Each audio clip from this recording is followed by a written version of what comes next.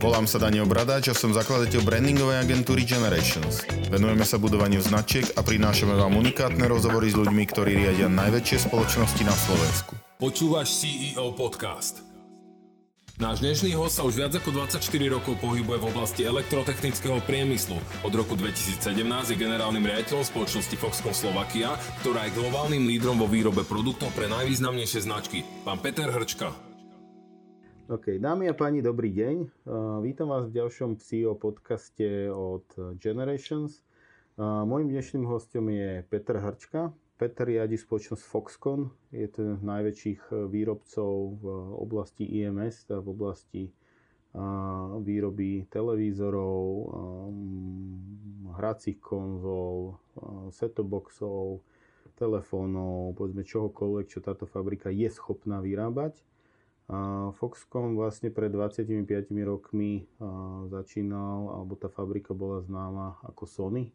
Jeden z najsilnejších, alebo jedna z najsilnejších značiek v tomto segmente, nielen na Slovensku, ale na svete, kde sa postupne transformovalo a zmenilo na Foxconn.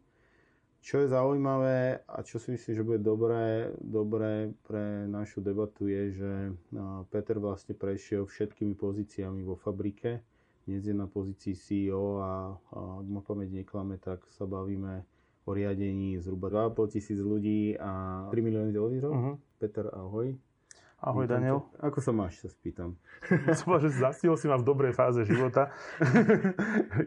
Žnem úspechy, alebo by som povedal, že povedal by som, že dobre sa mám, pretože to dobre funguje aj firemne, aj súkromne. Po dlhom čase nejakej také námahy, napriek tomu, že máme, by som povedal, že zlé obdobie koronové, a to zlé bolo, ale tou prácou, čo sme porobili, sme sa vlastne vrátili naspäť do normálu a fungujeme tak, jak asi sme si predstavovali. Takže by som povedal, že je to dobré obdobie a mám sa dobre, pretože sa to začal vrácať a ide to zase podľa predstav. Tomáš, ja som sa to spýtal preto, lebo som tušil, že nepovieš, ako je to na Slovensku zvykom, že ide to tak všelijak, ja ťa poznám ako hrozne pozitívneho človeka, čo je a v zásade veľmi, veľmi zhovorčivého, veľmi príjemného. Čo väčšinou nebýva, že väčšinou sa hovorí, že vo výrobe ten človek musí byť raz a na pozícii CEO musí byť ako keby, že taký autokrát alebo častokrát taký striktný. Ty máš nejakú opačnú skupinu, a ešte keď máš výsledky s niečím opačným, tak nemal si to na začiatku tak, že musí to byť nejako iné, že musí sa správať nejako, ako by bolo želateľné? No, musí to tak byť, pokiaľ si nevytvoríte prostredie, že to tak netreba robiť. Naozaj ten začiatok je vždy taký, treba si urobiť nejakú tú autoritu, ale aj nemusí to byť, že teraz ideme tam fakt, že byť striktní na tých ľudí. Musíme im to dať najavo, ale nemusíme ich za to zvoziť. Skrátka, treba si nájsť tú cestu, ako byť striktný, ale na druhej strane, tak sa hovorí, že byť tvrdý k problému a nie k tým ľuďom. Takže treba dať najavo, že áno, sú nejaké mantinely, ale keď volá čo nesedí, tak zase treba byť otvorený. Nemôžeme to brať úplne, že neprestrelné, iba takto to je. Lebo to je jedna z tých vecí, ktoré obohacujú. Keď všetkých ľudí nacvičíme, že budú iba počúvať, tak bude sa to pekne počúvať, ale sa to potom zúročí za pár rokov, že už nikto nebude rozmýšľať, len ten, čo chce, aby ho počúvali. Takže to je taká vec, že áno, treba povedať, že toto sú pravidlá, ale toto je hracie pole, by som povedal, že tuto všade sa môžeme realizovať a toto sú pravidlá hry. Skrátka, keď je faul, tak bude penálta, bude žltá karta, ale skrátka, keď vieš dobre potiahnuť, tak si urob, čo chceš. Ty si... Ako sa to počúva, že vlastne nastúpil si do Sony, do fabriky na tých spodných pozíciách a za tie roky si sa vypracoval na CEO fakt jednej z najvýznamnejších firiem v tejto republike, riadiš miliardové budžety, obrovského klienta máte. Je tam fakt, že 2,5 tisíc ľudí, to je vôbec nie je málo. Keď sa obzrieš na tú kariéru, ty to ako vnímaš? Ako to na teba pôsobí? No, ja som začal vyrastať už v tom prostredí, teda ako si spomenul, my sme boli Sony, už to bola svetová značka A prišiel som tam a bola to veľmi dobrá škola. Skrátka, ten základ je veľmi dobrý. Aj veľa kolegov, čo mám v práci, majú tento základ. Mám veľa kolegov, ktorí sú viac než 20 rokov a sú aj na riadiacich pozíciách. Bolo to, že v tej našej každodennej práci sme videli, ako to funguje v takej celosvetovej firme. Skrátka, boli tam nastavené nejaké štandardy, nešetrilo sa na nejakých školeniach alebo takto a človek videl naozaj to, čo beží. A to je hlavné mať tento základ. No a ako som to bral, že ako som vyrastal, ja som došiel, fakt som sa prihlásil ako tam technik vo výrobe a prvé také pozitívne bolo, že dobre, ty budeš technik, ale by si vedel, čo máš opravovať, najprv musíš vedieť, že ako to vyrábať. Takže som začal úplne, ako vyrábať ten základný produkt. Vyrábali dosť plošných spojov. A tam som to zobral, že áno, tak na jednej strane je to robota, a na druhej strane prezentujem seba. A takto ja som vlastne aj postupoval ďalej. Akože ja som moc na to nepozeral, by som povedal, že ako ma vnímajú ostatní, nejakú prácu som dostal a vždycky som snažil robiť ju najlepšie. Tak možno som ju neurobil najlepšie, ale skrátka, keď som urobil podľa najlepšieho vedomia, tak som si ju vedel obhájiť, bol som za to hrdý. Keby ma za to vodu zvozil a povie mi, že preto to je zlé, tak skloním hlavu a poviem, áno, je to asi zlé. Nevedel som. A toto ma ďalej poháňalo, že keď som bola čo naučil a videl som, že by som robil niečo ďalej, niečo zaujímavejšie a hlavne do šírky, že som sa niečo nové naučil. Tým, že to bolo teda na Slovensku, my sme začali pred 24 rokmi asi, robili sme s novými technológiami tie stroje, ktoré osadzali dosky plošných spojov. U nás neboli, možno na Orabe bola, kde bola taká firma a Avex tu v Bratislave, ktorý vyrábal videá pre Philips. Skrátka, to bolo všetko zaujímavé. Ja som fanúšik science fiction, ja som prvé, čo som začal robiť, začal som opravovať stroje, také CNC stroje a roboty. Takže pre mňa to bolo aj v osobnom živote zaujímavé. A vždy som sa chcel naučiť viac. Tak prišli ďalší ľudia do firmy, sme sa rozrastali, sme narastali a učili sa vlastne za toho technika, ako som bol predtým. A pre nich to bolo takisto nové a mňa to potešilo. Dobre, to som sa naučil, tak som to odozdal ďalej. Strašne som bol rád, že keď sa to teda naučili, a bol som na to hrdý, keď sa to naučili a keď som videl, že sú perfektní, tak som si povedal, že čo mám ja s nimi robiť, však oni sú dobrí, tak som sa začal obzerať, že skúsim volať čo iné, volať čo ďalej zaujímavé a tak som sa vlastne posúval ďalej.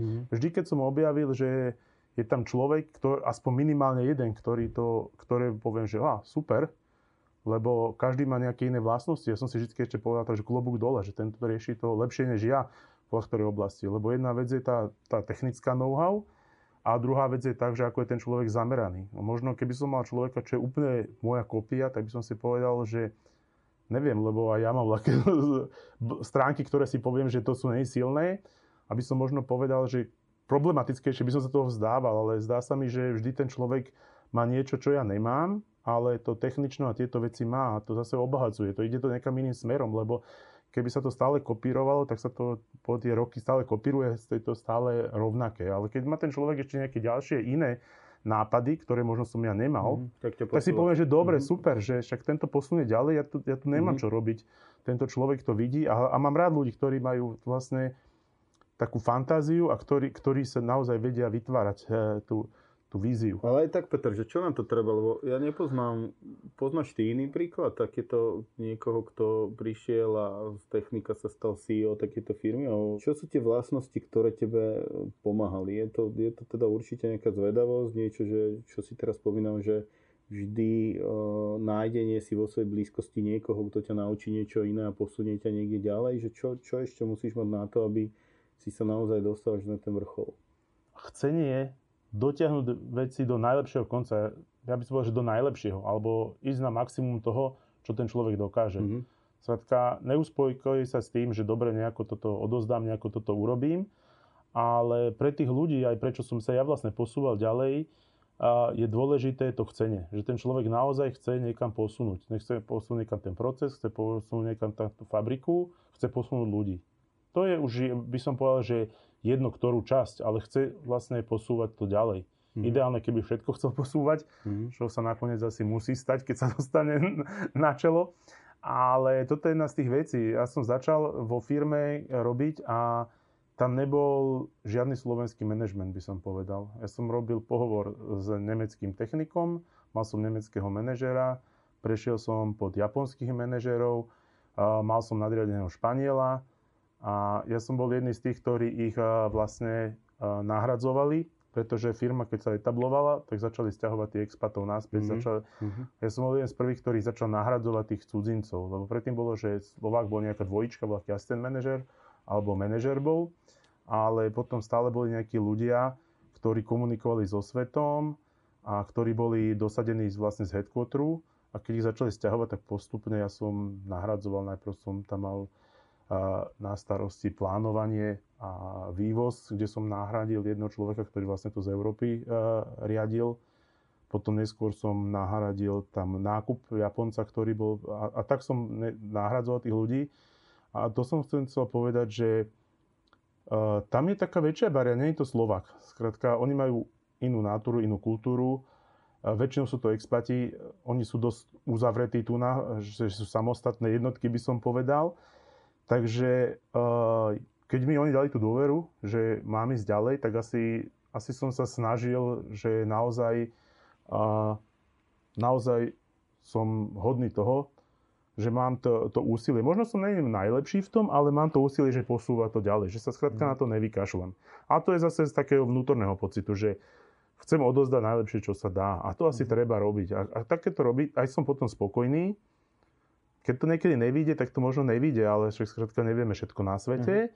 Naučíme sa, ideme ďalej. No. Čo je najťažšie na pozícii CEO?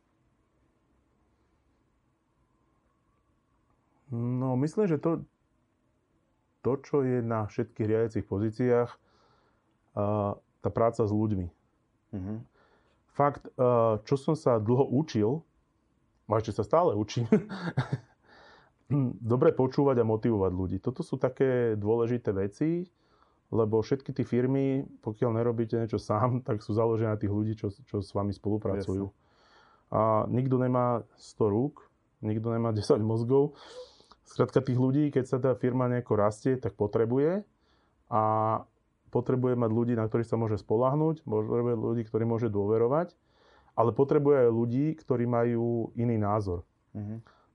Potom by človek zostal v takej klietke, že si myslí, že toto som takto najlepší, možno si myslí, že som najhorší, alebo že toto je problém. A nejako sa v tom zaciklí a ono to je dobré mať takých ľudí. Otvorene poviem, nemám rád ľudí, s ktorými by som stále bol v konflikte, ale mám ľudí, ktorí majú i iný názor.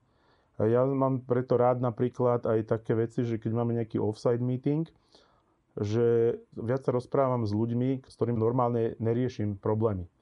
Pretože ja tých ľudí si cením kvôli tomu, že majú iný náhľad na tie veci. Dobre, som CEO, nakoniec ja poviem, že dobre, môže byť po mojom. A možno to bude aj 70-80% po mojom. 100% asi nikdy nebude, lebo to je o tom počúvaní. A teraz fakt je to o tom, že veľakrát sa v práci stretávame, máme pravidelný meeting, máme nejaký follow-up, nejaké projekty a tak, kde to väčšinou už je top-down, lebo to je rozhodnuté. Ale práve v tej rozdielnosti tých názorov vzniká, by som povedal, že ten brainstorming, alebo tam sa to formuje, že kam to má ísť ďalej, lebo nakresliť si cieľ je jedna vec a druhá vec je, ako sa tam dostať. Takže ten líder CEO musí vedieť nakresliť ten cieľ. To je ťažké takisto, lebo treba ukázať, že toto ideme dosiahnuť. Čo je menej ťažké, ale treba sa to vedieť naučiť ovládať, že keď máme dobrých ľudí, tak tú cestu hľadáme všetci. Ako není to, nikto to nezeberie na seba, že ideme dosiahnuť najlepšiu kvalitu na svete, poviem, že budeme mať za x rokov nulovú chybovosť a teraz si naložím sa na seba, že jak to budem riešiť, jak to dosiahnem tú nulovú chybovosť, takže to je asi to najhoršie. Tomto ti skočím do reči, ja mám dve veci, akože ja som robil branding a employer branding už vo vyše asi 30 firmách a aj výrobných, nevýrobných. Ja som sa nikdy nestretol až u vás vlastne prvýkrát, že na moju otázku, že akú kvalitu výroby robí, aká je kvalita výroby, ktorú produkuje Foxconn, že vlastne 10 z 10 povedal, že 100%. A dokonca niektorí hovorili aj viac. Najprv tak zo srandy, tak som sa tak usmieval, ale keď to hovorili viacerí, tak to bolo neskutočné. To sa dá, lebo to je cieľ a ambícia ako akejkoľvek výrobnej firmy vlastne dosiahnuť minimálnu chybovosť výrobkov, ktoré opúšťajú tú fabriku. To sa ako dá dosiahnuť? No, na túto vec som aj ja hrdý A teda keď si u nás robil ten prieskum, ja som bol pozitívne ako prekvapený. Áno, my máme dosť silné povedomie o kvalite, je to zo zákazníka. Zákazník má nejaké očakávania, ktoré my splňame. A to je jedna z tých vecí, že kde si dáme tú látku. Zákazník dá látku vysoko, vieme, že je vysoko a o to viac poteší, že ju dosiahneme. A kde to je vlastne postavené, že prečo takto je, také dosahujeme a prečo tak ľudia vnímajú, je v tom samozrejme, že dôraz je na to. Je dôraz na to, každý deň riešime veci. Toto sú jedny z kľúčových vecí, kedy dodať fakt super produkt, musí mať super kvalitu. My sme výrobca, ktorý nemá dizajn, ten náš know-how je tá výroba a to, že ako je silný produkt, to je na tom zákazníkovi. Keď hovoríme, že robíme telku, tak ten, kto si nadizajnuje telku, si stojí za tým dizajnom. A my sme tí, čo si stojíme za tým, že keď mi dáš tieto dokumenty, tak my to vyrobíme bez chyby. Je výhoda, že si prešiel to fabrikou takmer všetkými pozíciami a vlastne vidíš tým ľuďom na prste, alebo že poznáš aj skoro každý ten odbor alebo oddelenie alebo časť tej fabriky robí, alebo je to nevýhoda, že príliš potom sa fokusuješ na niečo a máš tendencie tie veci zlepšovať, alebo ako to je? No, to si trafil. Ja si myslím, že ono to je výhoda pri rozmýšľaní, není to výhoda pri riadení. Pretože veľakrát vidím, že tí ľudia, že moc im do toho frflem a oni povedia, že my sme sa už posunuli, ty si tam robil pred 5 rokmi. Ale výhoda je tá, že OK, dobre, tak ako robíte po novom, lebo keď niečo robíme, keď povieme, že voľaký účtovník účtuje a povie, že my to pred 5 rokmi robili ináč, ale to preto, že sme boli v inom systéme, lebo ten cieľ je rovnaký. Ale aj vo výrobe povieme, že teraz to robíme ináč. Áno, ale tá technológia sa nejako dramaticky nezmenila. Takže pre mňa to je veľká pomoc, že skôr pochopím. Ja si neviem predstaviť, ja som technicky orientovaný, mám elektrotechnickú školu, takže mne to príde vhod, keď riešime nejakú vec, čo sa týka nejakej techniky. Fajn, skôr som obrazený, ako nepotrebujem mi to vysvetľovať 2 hodiny. Na druhej strane som človek, ktorý aj potrebuje si urobiť nejaký vzťah, to znamená, že neverím na prvýkrát, niekto mi povie, že nerieš to, ja som špecialista, bohužiaľ ja som taký, že chcem to riešiť, ale mne to pomáha, že to pochopím, skôr to pochopím a možno mám menej otázok. Na druhej strane hovorím, je to troška nevýhoda, že keď sa nejako nedarí, tak sa strašne chcem do toho angažovať, strašne sa do toho strčím.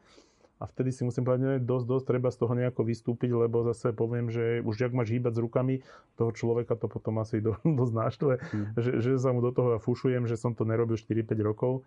Pre mňa to je výhoda a že teda naozaj viem, o čom sa rozpráva a hovorím, je to malá nevýhoda, že niekedy to ego vystúpi, však poďme to, ja viem, ako to je a troška poučovania. Zaujímaš sa o budovanie značky? Odoberaj CEO Podcast. Peter, kladiem svojim hosťom tú otázku, že či sa vnímajú viac ako lídri alebo manažéri. Ako je to vôbec v tej výrobnej fabrike? Položíme aj tebe, že vnímaš sám seba viac ako lídra alebo manažera, alebo ako ťa vnímajú ľudia? Alebo vôbec, že ma zaujíma, že či v tej výrobnej fabrike riadení výroby človek môže byť vlastne ako keby iba výsostne líder bez toho, že by manažoval nejaké procesy? No, vidím to podobne, ako si povedal. Líder a manažer sú dve veci. Som povedal, že taký líder je to skôr ten, tak nejako tých ľudí dávať dohromady a byť nejaká taká autorita. Manažér je už naozaj ten day to day a už pozerať, kontrolovať a tak.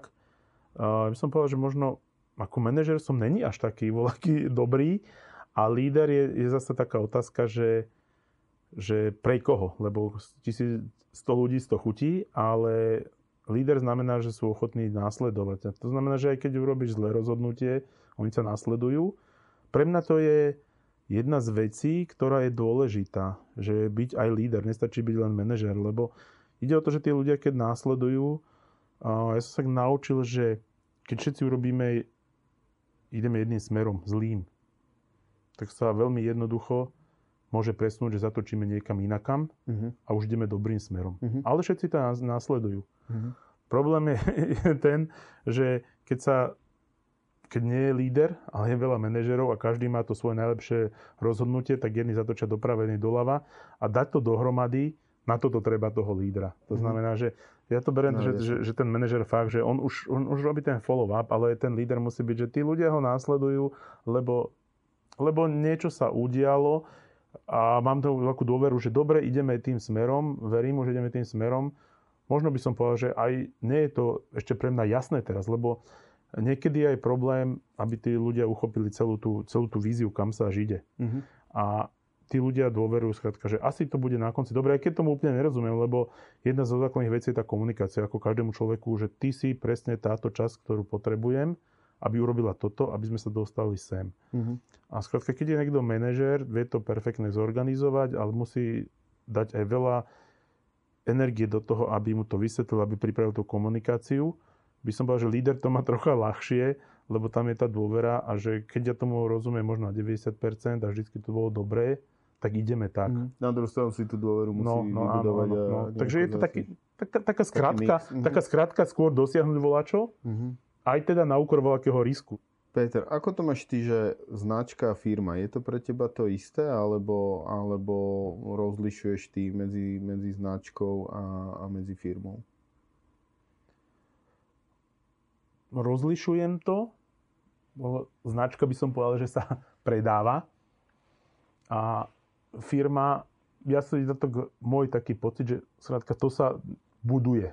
Mm-hmm. To sa buduje a pre mňa to má také spojené nádoby. Keď to dobre vybuduješ, budeš značka, budeš ľahšie rozoznateľný, bude sa ľahšie predávať, ale byť značka je ťažká práca. Skrátka, není to, že urobíme dobré logo, ale za tým logom to všetká robota musí byť. Skrátka, to je jedna z vecí, ktorú sme vlastne preberali s tebou, keď sme riešili ten employee branding a ako sa odprezentovať. A nemôžeme sa chváliť cudzým perím, by som povedal. Lebo niekto to prekúkne. Dojde jeden deň, prekúkne sa a tá značka potom dopadne omnoho horšie, ja si myslím. Než keby kto sa postavil, že dneska som možno číslo 3, 4 a pomaličky stúpam, ale je za tým naozaj príbeh, než aby sme urobili bombasticky, že takto to je a niekto to odhalí a potom povie, no tak dobre, tak to môžeme zabaliť, odhodiť a ideme vyrobiť nový bombastický názov, lebo tam už to odhalili. Takže podľa mňa je to, tá firma je tá robota za tým a tá značka je, by som povedal, že tá odmena za to. Na čo si hrdý najviac z profesionálneho života? A ešte sa to aj tak možno, že doplním, že ty si hovoril, že vlastne rozprávali sme sa o tom, že si prešiel od piky až hore, že na ktoré obdobie možno, že aj najradšej tak spomínaš, že alebo či je to ten dnešok, alebo nie si ten typ, ktorý zaobzerá, alebo toto obdobie bol Každé to obdobie malo nejaký taký challenge. Pre mňa, čo je také najlepšie, alebo tak, ja by som povedal, že každý raz, že keď mi dal niekto dôveru, že môžem sa posunúť ďalej. To bolo to hlavné, že to je takéto víťazstvo. Ako človek, ja si to aspoň neuvedomím. Skrátka riešim a nakoniec z toho vyjde, že dobre, že postupím sa niekam ďalej. Ale ja musím povedať, že som není taký zase nejaký ambiciózny, že robím to preto, aby som postúpil. To nie. Ja to skrátka robím a potom ma poteší, keď povieš, dobre, že dávam ti dôveru. A idem ďalej. Takže pre mňa vo finále to asi najvyššie bolo to, že teraz som sa stal CEO pred 3 rokmi, 2,5 rokom a že mám tú dôveru, že to môžeme riadiť. Takže to bolo také, čo ma najviac potešilo. Samozrejme, že som si tým pádom naložil, ale bolo to závolačo a je to taká satisfakcia, že asi to bolo OK. Pomáha, keď máš dobrých ľudí aj zvládnutie také krízovej situácie, ako je ten COVID, lebo ja viem, že vy ste boli veľmi dobre na to pripravení, aj ste to zvládli pomerne úspešne. Aj teraz vlastne sme sa rozprávali ešte vlastne pred našim stretnutím, že aj tá výroba šlape, že vlastne pomohlo to, že máte tajvanských vlastne majiteľov a aj veľké kontakty v tej Číne, v tej príprave na to, alebo v tom zvládnutí toho? Poviem otvorene, aj pomohlo to, pretože pomohlo to z toho nejakého, by som povedal, že mentorského hľadiska, alebo takého čo. Tam zažili SARS. Foxconn má veľa fabrík v Číne. To znamená, že tam bol ten začiatok. Mne to strašne pomohlo a aby som sa dostal do obrazu, pretože médiá akože čo nafúkujú, alebo tak povedzme si. V Číne to je naopak, oni to vlastne dusia. A človek by takto, keď to pozeral odtiaľ, čo sa v Číne deje, tak si to premietol, že v takom meste Wuhan a teraz, že toto tam je. A keď som volal s tými našimi ľuďmi, a to bola jedna z vecí, čo bola veľmi, veľmi dôležitá, si myslím, že máme ľudí tam na Tajvane a v Číne a Peter, never tomu, čo tam vidíš, to je 100-krát horšie. Mm-hmm. A to je, potom človek úplne ináč rozmýšľa. Lebo oni povedali mi naozaj príklad. Peter, keď sa si dostane do fabriky medzi 100 ľudí, nie že 100 ľudí, medzi 10 ľudí a máme to reprodukčné číslo R0 napríklad 2 alebo 3, tak 10 ľudí na druhý deň, 20, 40, 80, do konca týždňa máš 1000 ľudí na PN-ke. Hotovo. A skrátka, keď toto počujem, že áno, takýto je problém, tak sa ináč nad tým zamýšľam. Oni dali tak trocha taký awareness. Oni vedia, že fakt, že keď mal ten SARS, že tam ľudia zomierali a tak. U nás našťastie sa toto nedeje, ale dali mi trocha ten obraz o tom, že aký to je veľký business risk. A preto sme sa na to, my naozaj sme seriózne k tomu si sadli a vďaka tomu sme si hneď vytvorili taký krízový tím. A jedna vec, že týždenne ja vlastne ešte aj doteraz komunikujem s Tajvanom a koordinujem tu na európske aktivity vo Foxconne, aby sme si tak prešli, že čo majú oni nové, čo máme my nové. Ale nebolo to o tom, že by mi poslali, že dobre, teraz to takto a takto rob.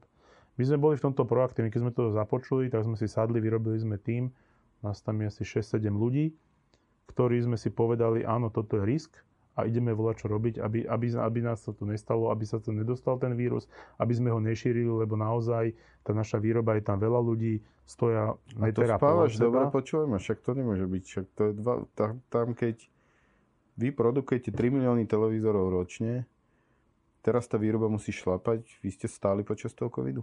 Stáli sme, ale nestali sme kvôli tomu, že by sme mali ľudí nakazených. Stali sme kvôli tomu, že sa zatvorili obchody a skrátka už nebolo pre koho vyrábať. Vieme, že asi 6 týždňov boli skoro v celej Európe zatvorené obchody. Áno, internetové shopy išli, ale my robíme skôr také luxusnejšie modely, väčšie, ktoré sa normálne nenakupujú takýmto kanálom internetovým. Sú to telky, ktoré stoja vyše 1000 eur. Tie až toľko neišli. Tí ľudia si, áno, kúpovali si cez internet taký ten druhý, tretí televízor do domácnosti, keďže bol ten lockdown a teraz každý chcel pozerať svoj program. Tak ale oni kupovali tí ľudia cez e-shop televízor za 200 eur, lebo si ho priložili ešte do ďalšej izby. Takže my sme zastavili kvázi nepriamo, že opadol nám vlastne ten dopyt. Dobre, čiže ani na chvíľu dopyt opadol, dnes je ten dopyt naspäť, hej? A je stále, čelíme nejakej druhej vlne. Ty si vysmiatý a pokojný. Pri malých firmách, ktoré vedia prejsť do online, je to relatívne ako keby, že jednoduchšie. Hej? Preto sa pýtam aj, zároveň je to taký nejaký môj obdiv, aj k tebe, ale aj k iným výrobným firmám, že vlastne je to obrovská zodpovednosť za tých ľudí, za tú výrobu, za dodanie tých vecí. Preto sa tak s úsmevom len trochu pýtam, že či spávaš dobre, že jednoducho musíte fachčiť a pokiaľ ja viem, tak do Vianoc máte čo robiť a keby sa dalo, tak vyrábate jak besní. To hej, no ten dopyt sa vrátil. Ja som rád, my vyrábame viac, než sme očakávali. A čo sa týka toho spánku, spávam dobre, ale je to zase o tom prístupe, lebo si myslím, že robíme najlepšie, čo môžeme urobiť. To riziko tu je. Zo dna na deň, teraz takto je to, niekto príde, že dobre, máme tam pozitívnych, na linke je x ľudí, naraz všetci budú preč. Akože, malo by to vplyv, ale fakt je to o tom, že koľko si človek dôveruje. A my s tým tímom máme nadstavené také, aspoň u nás pravidlá, že vždy sme sa aj dohodli, že budeme robiť opatrenia proaktívne. To znamená, že naše opatrenia, ktoré dáme, sú vždy vyššie ako to, čo požaduje legislatíva. Okay. Každý raz robíme niečo navyše. My sme začali merať teplotu, ešte o meraní teploty sa nesnívalo, že v prístupe do fabriky. My sme už namontovali termokamery začiatkom marca. My sme od 1. februára zastavili návštevy z tretích krajín. Tam my sme si urobili sami vlastne nejaké škálovanie. Dobre, keď tá krajina dosiahne 90 prípadov, to sme ešte, že 90, že ak to je veľa. A my sme si že 90, tak ten človek musí zostať v karanténe, až potom ho pustíme na návštevu. A to sme si mi povedali na začiatku februára, keď bolo v 6-7 krajinách. A ľudia, ktorí napríklad, čo sme sa poučili, že keď sa nastavili tieto rizikové krajiny, tak od nás človek, ktorý odíde z fabriky a vráti sa naspäť z dovolenky už len 3-dňovej, tak dá aspoň prehlásenie, kde bol. Aby sme si to overili, radšej sa dohodneme, že nepríde do práce, než aby tam bol nejaký risk, pretože zákernosťou tej choroby je, že to zistí už neskoro, keď už na ďalších vlastne nainfikoval. Teraz to je od 1. septembra ako už požiadavka štátu, že sa má toto robiť. Skrátka, začali sme veľa aktivít, ktoré za mesiac, dva už potom boli vlastne nadstavené ako pravidlo, ako legislatíva, alebo teda nariadenie vlády. A musím povedať, že aj teraz zase robíme niečo navyše. A vidím to aj na tom, že tí ľudia to vidia, že robíme niečo navyše. A toto je takisto zase dôležité. Toto je dôležité pre tú dôveru voči tomu manažmentu a voči tým nadriadeným, tým ľudí. Že skrátka, keď je na tú linku a vie, že sa o toho staráme a že robíme niečo viac, než je požadované, tak ja si myslím, že to sa nám aj vracia naspäť od tých ľudí. Teda fakt, že dobrý ten feedback, že nestáva sa to, čo sa deje napríklad v Mexiku, čo sa deje v nejakých krajinách, že tí ľudia sú není ochotní prísť do práce. Oni vidia, že skrátka u nás v robote býva 1000-2000 ľudí denne. To je veľké riziko. Myslíme si, že to je nedostatočné, tak oni ani prestanú chodiť do práce a tak.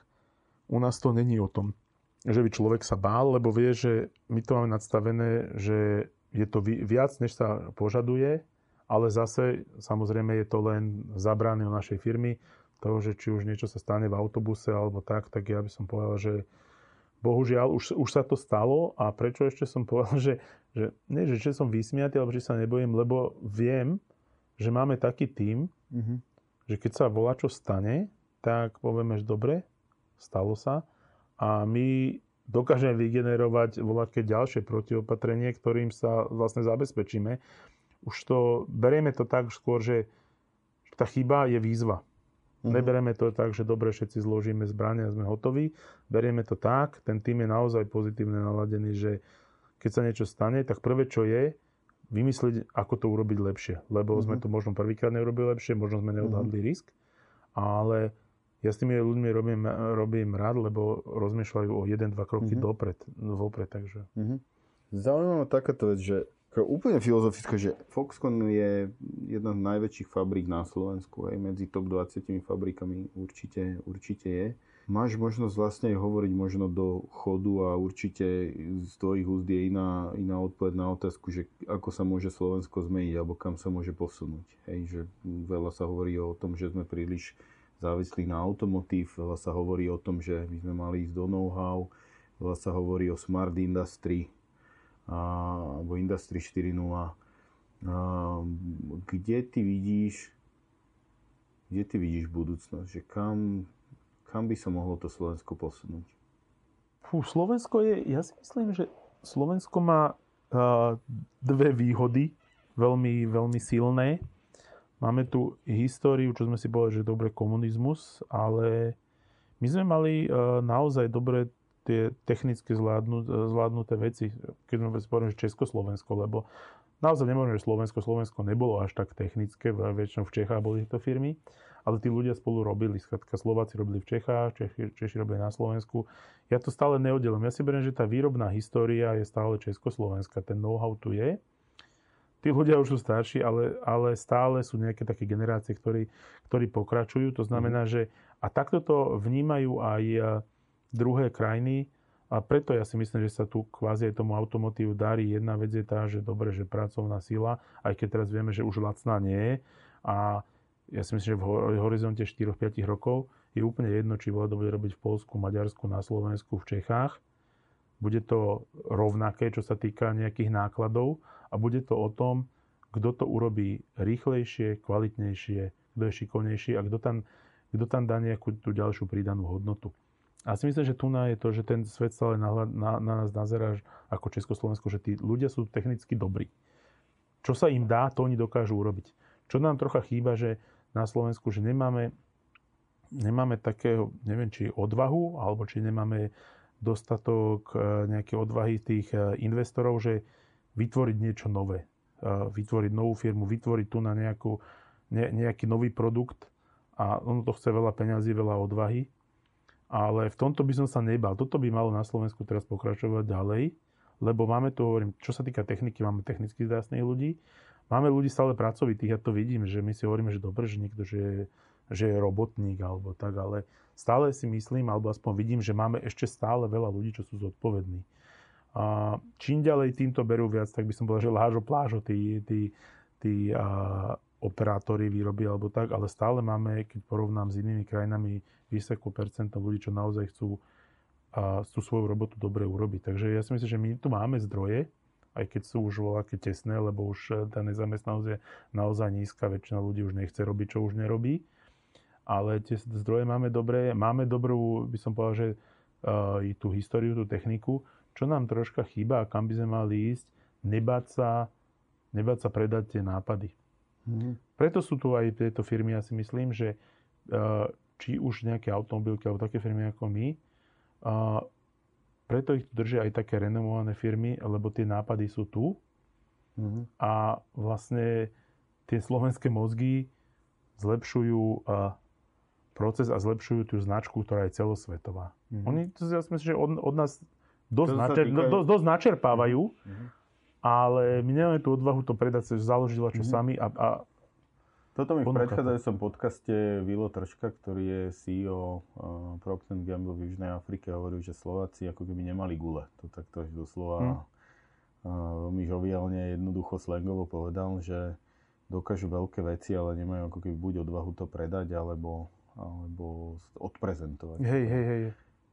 Otázka na telo ma zaujíma, že ako si na tom stojí Foxconn? Že, keby si mal povedať, že aká je tá tvoja fabrika, ktorú zastupuje, že ona by obstála aj v Európe, aj vo svete, povedzme aj v tých nových technológiách, v nápadoch a vo veciach, že alebo ako to ty cítiš? My sme každopádne, by som povedal, čo sa týka názvu Foxconn, že Foxconn vyrába produkty Apple, vyrába produkty Sony, tak sme svetová špička. Ja to nehovorím, že poviem, že áno, aby som sa nejako odprezentoval, ale ja to vidím, ako tí ľudia, ktorých mám, ako fungujú a my dodávame hodnotu tým produktom. To musím povedať, že naozaj, či už Apple alebo Sony, práve vďaka Foxconnu dosahujú tú kvalitu, dosahujú tú efektivitu.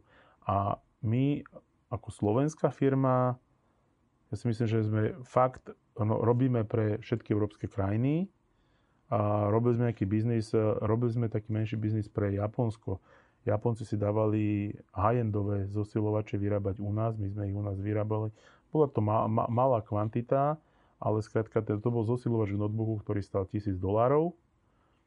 A oni si povedali, že dobre, že Čína je lacná a Slovensko je kvalitné, takže my sme z Číny nakúpili, na Slovensku vyrobili a oni boli radi. To znamená, že je to...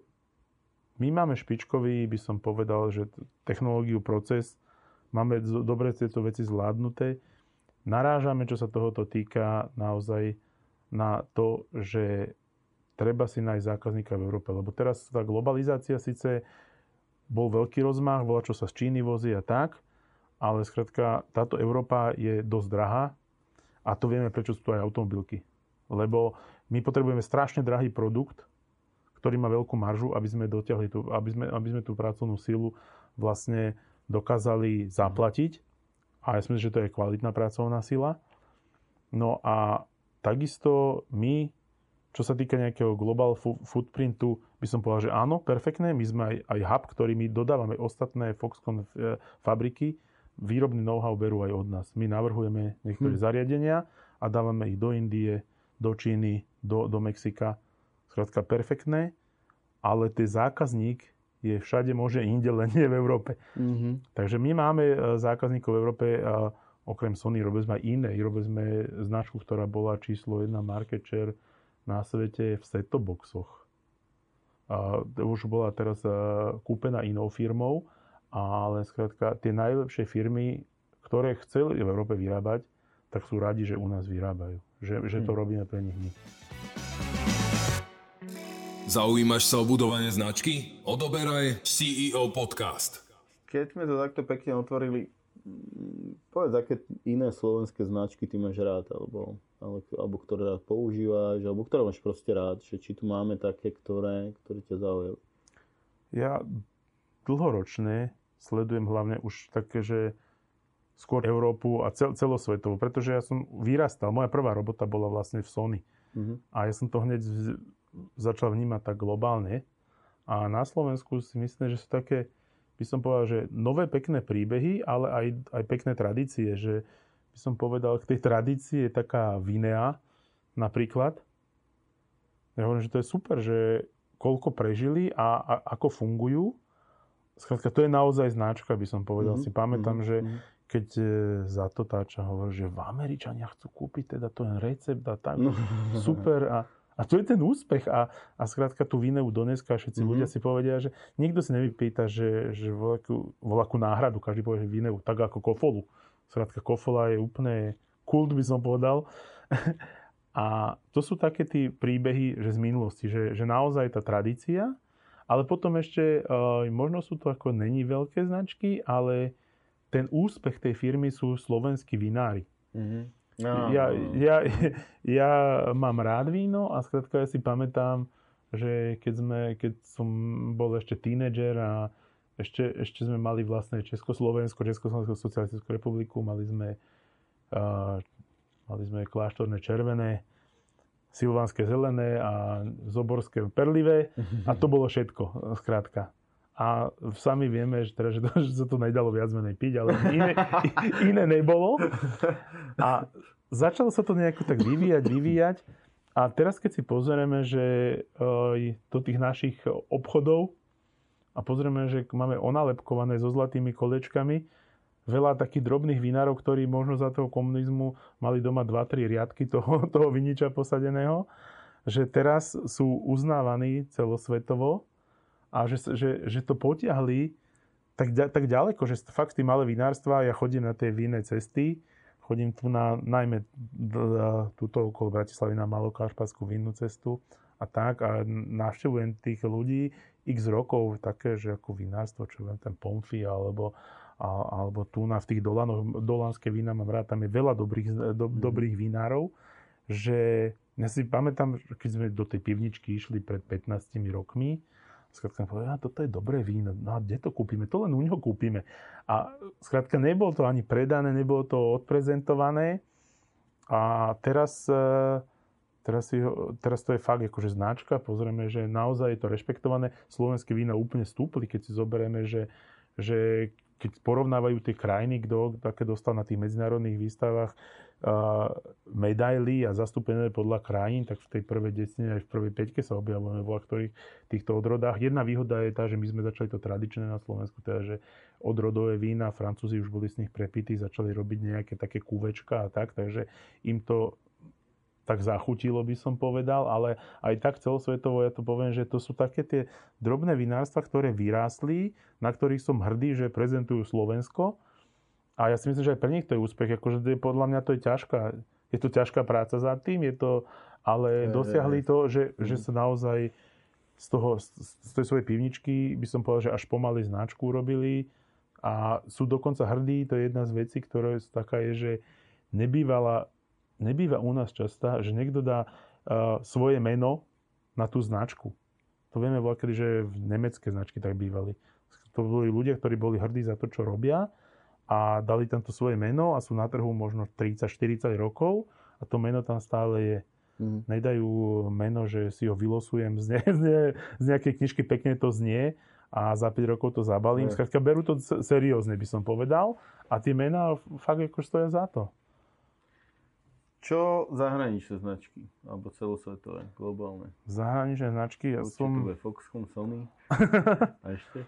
Foxconn beriem, akože ľudia vnímajú to rôzne. Foxconn si berú, že si ho spádajú s Čínou alebo s nejakým škandálom alebo takým, ale prečo by to bola nejaká neznačková vec alebo niečo, čo není naozaj hodnotné, pokiaľ tam vyrábajú pre Apple produkty, väčšina produktov Apple sa robí vo Foxconne. Hracie konzoly, aj PlayStation sa robí vo Foxconne. Sony, tak ako mytelky, sa robia vo Foxconne. Sharp vlastníme, skrátka fabriky na LCD displeje.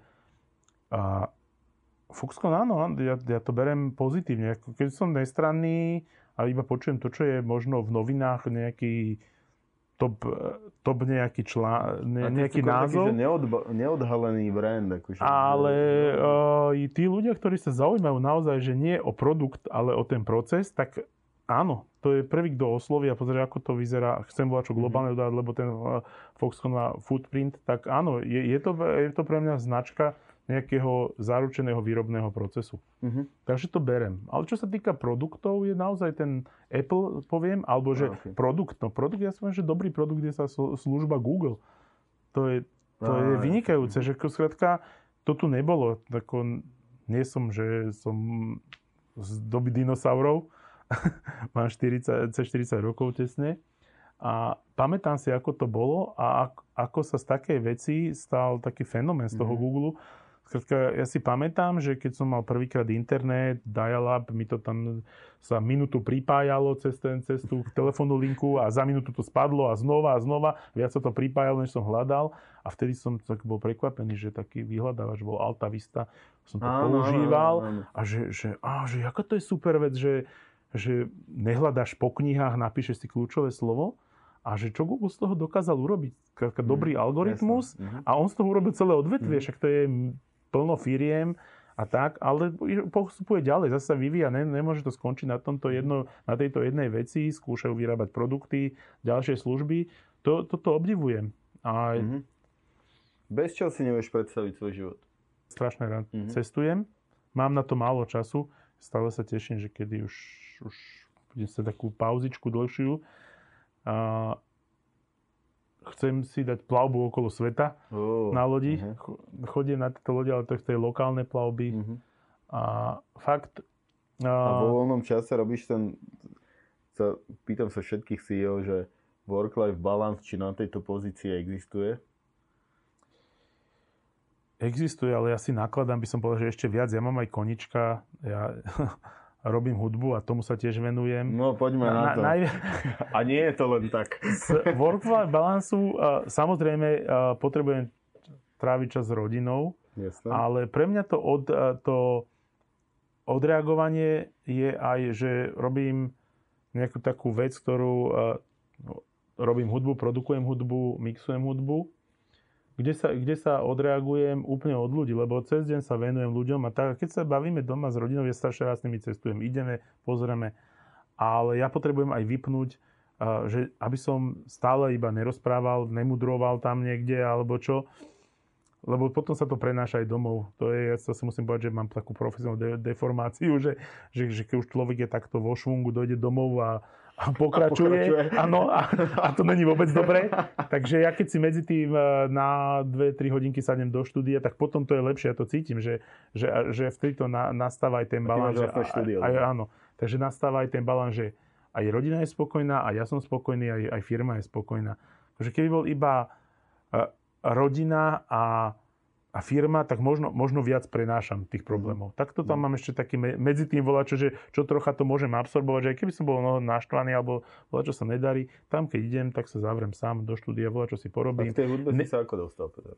Trocha to je tým môjim takým životným krédom alebo štýlom, že začal som počúvať hudbu, však ešte vtedy bol tiež Totalita, sa doniesli nejaké nahraté tie pásky, som začal počúvať tam nejaký ten Depeche Mode alebo tak a teraz taký nový štýl, dobre, a teraz, že keď to vedia, sa mi to zapáčilo, tak a stále som do toho chcel kafrať, ale tak nemal som k tomu nástroje a tak a potom už keď som sa aj niečo počítal, či začal som to programovať tak, a som si povedal, že tak, keď oni to tam vedia tak dobre urobiť, skúsim aj ja volať, čo ako to nedosiahnem to, ale tak som do toho kafral a tak ma to začalo baviť, takže to je v hudbe.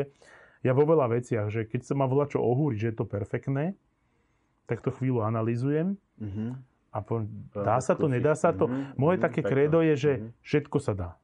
Všetko na svete sa dá, len to stojí čas a námahu. A ide o to, že koľko toho chceme obetovať do toho. Samozrejme, že treba mať aj nejaké také nadanie na to, ale veľa vecí sa dá skopírovať, veľa vecí sa dá dosiahnuť, ale teraz naozaj ide, že koľko to je naozaj v človekovi a koľko sa na to musí doučiť, doinvestovať a tieto. Takže Ty vydávať aj CDčka? Vydávam aj CDčka, už sa tomu venujem cez 20 rokov. Je to stále taká nezávislá scéna, lebo to je preto hlavne, to robím, že ja sa pri tom odreagujem, ja keď robím tú hudbu. To, že má to viac poslucháčov, fanúšikov, tak to ma iba poteší. Ja kopec razy aj 5 hodín robím a potom to celé zotrem, že nie je to ono. Ale tých 5 hodín ja beriem celkom, že na konci ma naštve, že ježiš, koľko času, ale už mi mozog prepne. Vtedy to tak naozaj zhodím zo stola a poviem si, že dobre, teraz ideme s rodinou, ideme voľakam na výlet a tak, my strašne radi takto výletujeme. Takže vtedy si to úplne zhodím zo stola, že tam sa nepodarilo, tuto sa bude dariť a ideme voľakam. Takže pre mňa to je také niečo medzi tým, potrebujem to, lebo naozaj, aby som neprenášal všetky tieto veci, tak potrebujem nejaký koníček, niečo iné. Na šport som taký lenivý nejaký a toto ma tak baví. K tej hudbe som sa dostal, že dobre, to sa mi páči, lebo to môj vzor, snažím sa to dosiahnuť. Je to možno ďaleko, ale ma to uspokojuje, že sa nejako blížim k tomu. Čo, keby si mohol niečo zmeniť na Slovensku, čo by to bolo? No, neviem, by som mal dve veci. Jedno také ľudské, z ľudského hľadiska by som povedal, že aby ľudia toľko nefrflali na Slovensku. My sme takí ufrflaní, my si nevieme vychutnať, čo všetko dobré máme, ale vieme povedať, čo tu není dobre. Ja som tiež Slovák, takže ja viem, že veľakrát do toho padám, že furt toto není dobre, toto nevyšlo a tak, ale my si vôbec nevieme uvedomiť, že koľko máme sú tu lepších vecí, než niekde inde na svete. Aj dneska som sa rozprával s jedným riaditeľom z DHL, tu do obeda sme tak na hodinku prechádzali členový biznis. On je Angličan, presťahoval sa na Slovensko. A práve toto sme preberali, že tí Slováci si povedia, že toto nie je dobré, ale on sa presťahoval na Slovensko pred 6 rokmi, môže mať teraz okolo 40. A on hovorí, že to je toľko perfektných vecí a my tiež nechodíme hovoriť, že čo v Anglicku je zlé. Že ja som povedal, že výchova detí, že to je úplne super, že v Anglicku tam tie gangy detí, že ja som rok, že nášho syna nepúšťal tu na Slovensku von, lebo stretne ho gang zlých detí a skrátka bude mať problém. A že to tu vôbec není. Takže ja by som povedal, že nech tí ľudia na Slovensku sú trocha takí viac pozitívni. A tá druhá? A tá druhá je taká profesná, že by som povedal, tá slovenská legislatíva a toto, čo sa tu deje, tak to je... Ale nikdy som tak nevnímal a myslím, že ani ľudia to nevnímajú, pokiaľ fakt sa nepustia do podnikania, neriadia nejaké firmy a teraz, keď potom riešime zákonník práce, riešime úrad práce. A vy máte možnosť to ovplyvňovať, hygienu. Teba ministerstvo alebo aj vláda počúva, že keď si takto veľký hráč, alebo nie? Poviem pravdu, nie. Poviem pravdu, nie. Možno teraz, ja verím tomu, že to zmení, lebo to, čo vidíme, že čo sa odokrýva, tak to je realita, že niečo za niečo. Ja keby som došiel iba plakať a nič neponúknem, tak môžem plakať ďalej. Bola, ktorí sú ústretoví, teraz keď začal ten COVID, sme riešili také, že chcel som postaviť výrobnú linku na tie rúška, pretože Foxconn si vyrobil v Číne svoju linku. A rozprával som napríklad s tým krízovým výborom, že keby som urobil linku. Problém je ten, že nie je problém to vyrobiť. Problém teraz na svete je, že ten materiál, čo sa to vyrába, nie je dostatočný. A teraz bol som celkom prekvapený, že mi volali z toho krízového štábu. Dosť sme sa bavili o tom, že chcem to vyrábať. Problém bol v tej dobe ten materiál, musela sa za to vláda zaručiť. Skrátka, nebolo to, hoci komu to nepredali. Takže a tam bola celkom taká otvorená diskusia, aj keď to skončilo tak nakoniec, že nič z toho, lebo samozrejme, že oni chceli ukázať hneď, my to máme, vyrob nám 2 milióny, 3 milióny ale už to chceme za 2 týždne a potom to opadlo, keď som povedal, že dobre, ale bude to trvať mesiac a pol a musíte sa do toho vy aj vložiť, lebo ten materiál ja sám nevyjednám. Nakoniec sme to dosiahli, že máme v Komárome v Maďarsku Foxconn a už my máme prvú dodávku 40 000 masiek minulý týždeň, teda tých rúšiek máme z vlastnej výroby, kde v Maďarsku sa tiež ako dohodli s vládou, dodávajú im, ale tam boli trpezliví, vydržali 3 mesiace, nakoniec to trvalo, až sa to rozbehlo naplno. Mohlo sa to u nás vyrábať. Mohlo sa to u nás vyrábať, mohol ten štát to mať za náklady, pretože ja z toho profit nepotrebujem mať. A hlavné bolo pre nás, aby sme si vyrobili pre seba. My teraz bereme, že dobre, ten Maďarsko nám dodáva do všetkých týchto Foxconnov v Európe. Nikdy nebudeme čeliť tomu, čo sme čelili možno vo februári, že nemôžeme zohnať, je to drahé. Aj keď zase poviem pravdu, že to, čo sme sa bavili, že my sme v tomto boli takí proaktívni, že my sme kúpili ešte vo februári 70 000 rúšok, lebo chceli kúpiť 100 000 do Číny a povedali, na čo vám to bude? A my chceme 100 000, zohnali sme 70 a povieme, že nevieme, aké to je, strašia, nestrašia, dovie, čo bude, 20 000 necháme. 50 000 sme poslali do Číny, ako goodwill. Tých 20 000, keby sme si nenechali, tak my nemáme pre našich ľudí. A zase, čo je dobré na týchto veľkých korporáciách, že už u nás boli nekresťanské ceny a z Číny nám povedali, lebo tam išli popredu, takže skôr to začali zháňať, skôr to začali vyrábať. Takže už keď to u nás bolo, že to rúško bolo 10-násobne drahšie, než sme ho kúpili vo februári, tak naozaj oni povedali, že my sme jedna firma, 50 000 požičali, 50 000 vám pošľame naspäť. Ja som neriešil som, že niekým budem sa vyjednávať a čakať. Tam to zase pomohlo, že sme taká sieť firiem, že naozaj nám to vrátili. My sme s tým nemali žiadny problém, by som povedal. Bolo to tak, že na chlpy, až by som povedal, ale myslím si, že druhé firmy o mnoho horšie dopadli. Posledná otázka, nejaký odkaz mladým ľuďom. Že čo by si im ty odkázal? Mladým ľuďom by som poradil, že aby tu ostali, lebo na Slovensku je veľa perfektných vecí. Sú tu dobré firmy, sú tu vzdelaní ľudia, máme tu technológie a ide o to, aby ľudia rozoznali, že čo tu naozaj máme. Lebo v Slovensku, ako som povedal, že je troška slabšie v tom nejaké prezentovaní sa. A ľahko chcú ísť do zahraničia, lebo to je prezentované, že to tam je. Ale ono to je aj u nás. Skrátka, aby sa troška viac zaujímali o to, že, ako som povedal, že firma, čo vyrába ložiska pre robotov, že možno vidia nejaké roboty, neviem, že ty vlastne hovorí, že to zahraničie sa možno lepšie prezentuje a ľudia tam odchádzajú s vidinou toho, čo počujú a vlastne to Slovensko sami sebe takto neprezentujeme, tak potom tí ľudia ako keby odchádzajú. Ale až vlastne, a to veľa ľudí hovorí, že choďte von a vráťte sa naspäť, lebo až potom zistíte, že čo doma máme. Alebo aj tak, ako mne to nevadí, ja preto aj rád cestujem, lebo vidím iné myslenie, vidím iné nápady. A to je tak, že to je tá diverzita vo svete, že každý rozmýšľa nejako ináč. Keď som bol v Ázii, tí ľudia rozmýšľajú inak.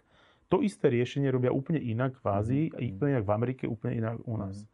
A to je jedna z tých pridaných hodnôt toho cestovania, že tí ľudia nech aj vycestujú, aby to porovnali. Lebo veľakrát aj ja prinesem, že ma niečo napadne, aký je kvázi know-how, lebo vidím, že sa to dá robiť inak. A u nás to tak nikto nerobí. A to môže byť tá výhoda. A my máme u nás veľa vecí, veľa procesov, aj produktov, ktoré možno sú není, že ako promované, ale tí ľudia sa naučia, povedia si, že keď vycestujem niekam, že ale to u nás to není horšie. U nás to není horšie, nemáme také podmienky. Možno to toľko nepromujeme, možno sme do toho nenalali toľko peňazí, aby to bolo až tak úspešné. Možno máme také nižšie nároky, možno si povieme, že nemusí to mať až také parametre, stačí nám to. A možno to je ten kúsok, čo chýba, aby to bolo zase svetové. Takže ja si myslím, že je tu veľa vecí a tí mladí ľudia by mali sa trocha viac zaujímať, že naozaj čo tu máme. My by sme to mali vedieť odprezentovať ako firmy, lebo my potrebujeme tých ľudí a sú nám najbližší slovenskí. Nebudeme ich cehať cez celý svet, komunikačná bariéra nie je. Takže my musíme vedieť zaujať tých ľudí, ale tí ľudia troška, tí mladí, musia sa pozerať, že nepozrieme sa len tak, že čo je na prvej stránka novín. Troška si urobím aj taký prehľad, že naozaj na Slovensku si pozriem, aké sú firmy. Keď ma zaujíma, čo ja viem, elektrotechnika, ako sme my, tak nečakám, že mi to vyskočí niekde. Tak si pozrieme, tak ako si vysokoškoláci si robia prácu a urobím si taký rešerš. Pozriem si, že naozaj, keď ma to baví, čo tu máme? A A potom môžem tam prísť, zistím si, že naozaj tuto sa robia svetové veci. Ja som teraz prednedávnom robil príhovor do nášho časopisu firemného, ktoré ma napadlo, keď som to písal, ja som si nejako nepripravoval, je rok 2020. A keď ešte na základe sa hovorí, čo bude v roku 2000? 2000 lietajúce autá sme si písali a tak. Není sú. Je 2020, ale lietajúce autá sú není. A hovorím, to sme mysleli. Ale jednu vec, čo sme si nemysleli, že na Slovensku budeme vyrábať jedný z najkvalitnejších televízorov, že vyrábame technológiu OLED a robíme takú vec, že iba ten náš zákazník Sony to robí, že priamo, volá sa to Audio Surface, že priamo hrá ten panel namiesto reproduktora. To je jediná táto technológia. A v tom roku, čo ja viem, 1986, alebo keď v škole sme si písali, že čo bude v roku 2000, tak sme si mysleli, že lietajúce auto alebo také, není. Ale to, že tu budeme mať jednu zo špičkových technológií a najkvalitnejších produktov, to sme si nepísali a je to tu. Nečakali sme a takúto vec, angažovali sme sa a máme to tu. A toto je aj pre tých mladých, že treba sa pozrieť troška do budúcnosti, ale sú tu veľa vecí, ktoré nevedia a ktoré sa dajú rozvinúť ďalej. Takže... Ďakujem za rozhovor. Ďakujem aj ja. Zaujímaš sa o budovanie značky? Odoberaj CEO Podcast.